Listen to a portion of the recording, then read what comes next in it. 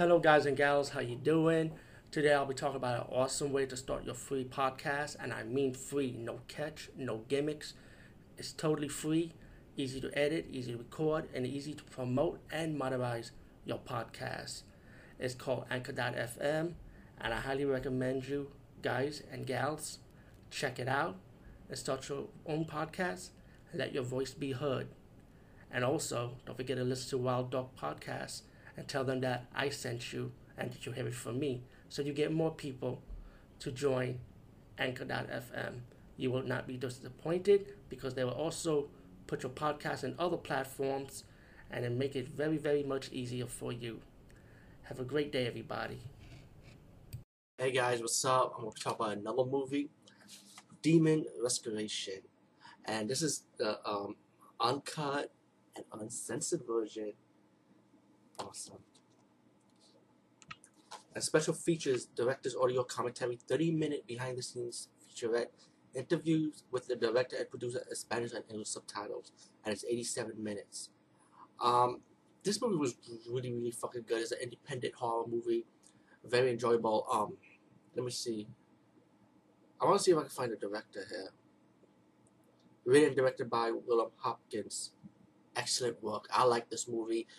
To me, it's kind of like a throwback to the movie Burial Grounds. Remember that Italian movie with the how the zombie looks and how they acted?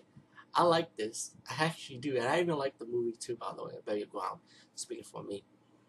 But Demon Restoration is about these two couples, right? And they go to the house for solitude, but their friends were waiting for them. And you find in the story that the woman was pregnant by a demonic child. She talked about how she was involved in this cult.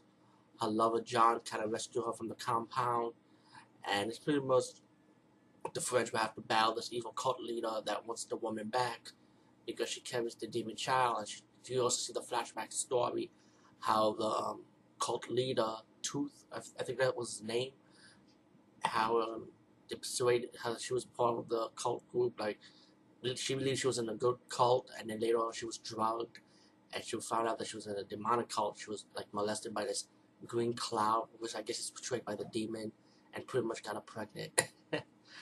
So during the flashback story, So now we got John, who came face to face with Tooth, the cult leader, who came into the house, trying to like talk to the people that was in the house, the friends of Julia. And I hope I got the girl's name right. I think her name was Julia. Well, I'm hoping I'm right, but the actress that plays the lead heroine character, Alexis Golightly, very good actress, man. I liked her acting in this movie, by the way, and that's for a horror movie, by the way. But her man John died from a heart attack while facing Tooth in an argument, and Tooth left, and while John died, Julia Fred put him into a room where he could just sleep, until they get some help, hopefully for the next morning. While Tooth, the occult leader, raised the dead from the ground, and the zombies look like this, pretty much like skeleton zombies. Like what you see in the movie Burial Ground, those are the zombies you're gonna get. And I like those zombies. They were slow. There was one scene when they were killing Julia's friends in the house. It looked like one zombie pimp slapped one of Julia's friends. It was just funny. Zombie was like this, pop. It was silly. And I think the director, I don't know if he knows it. I think he probably paid some homage to Burial Ground because there was one scene when the zombie was climbing up the house. The way the zombie did it was similar to the Burial Ground scene in the movie Burial Ground when the zombies climb up the pillar to get into the house. It was kind of like similar to that, but it was like the way the delivery of it. So pretty much the people in the house had to survive against these zombies. The zombies ended up killing them one by one. And you also got the black guy, the black friend, the hero of the movie, who was battling with the zombies. And then we left with one female, the doctor of Julie's friend, and the black guy protecting her from the zombies. You got to see when Julia was actually finally pregnant with the demon baby. At the end, the demon baby's attacking Julia's friend, the doctor, and then Julia got up and killed the zombie, and the cult leader got pissed off. He said, "I was gonna spare the mother," and then he told the zombie, "Kill them all," and the zombie decided to go into the house and start wrecking things, and going after the people in the house.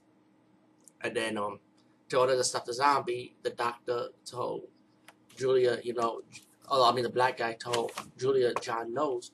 So pretty much what Julia did, reading the book, she brought her man back to life from the dead to battle the zombies.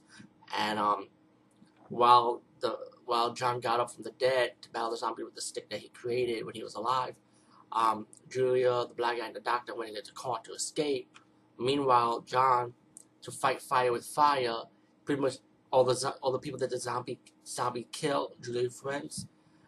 John brought those friends back to life from the dead also to battle the evil cult leader, and pretty much the evil cult leader got the medicine that he deserves. Pretty much what comes around goes around, and he used the dead of the Julia's friends to drag the evil cult leader down the ground, while John goes with them down the ground to stop the evil cult leader and bury him with the rest of the dead.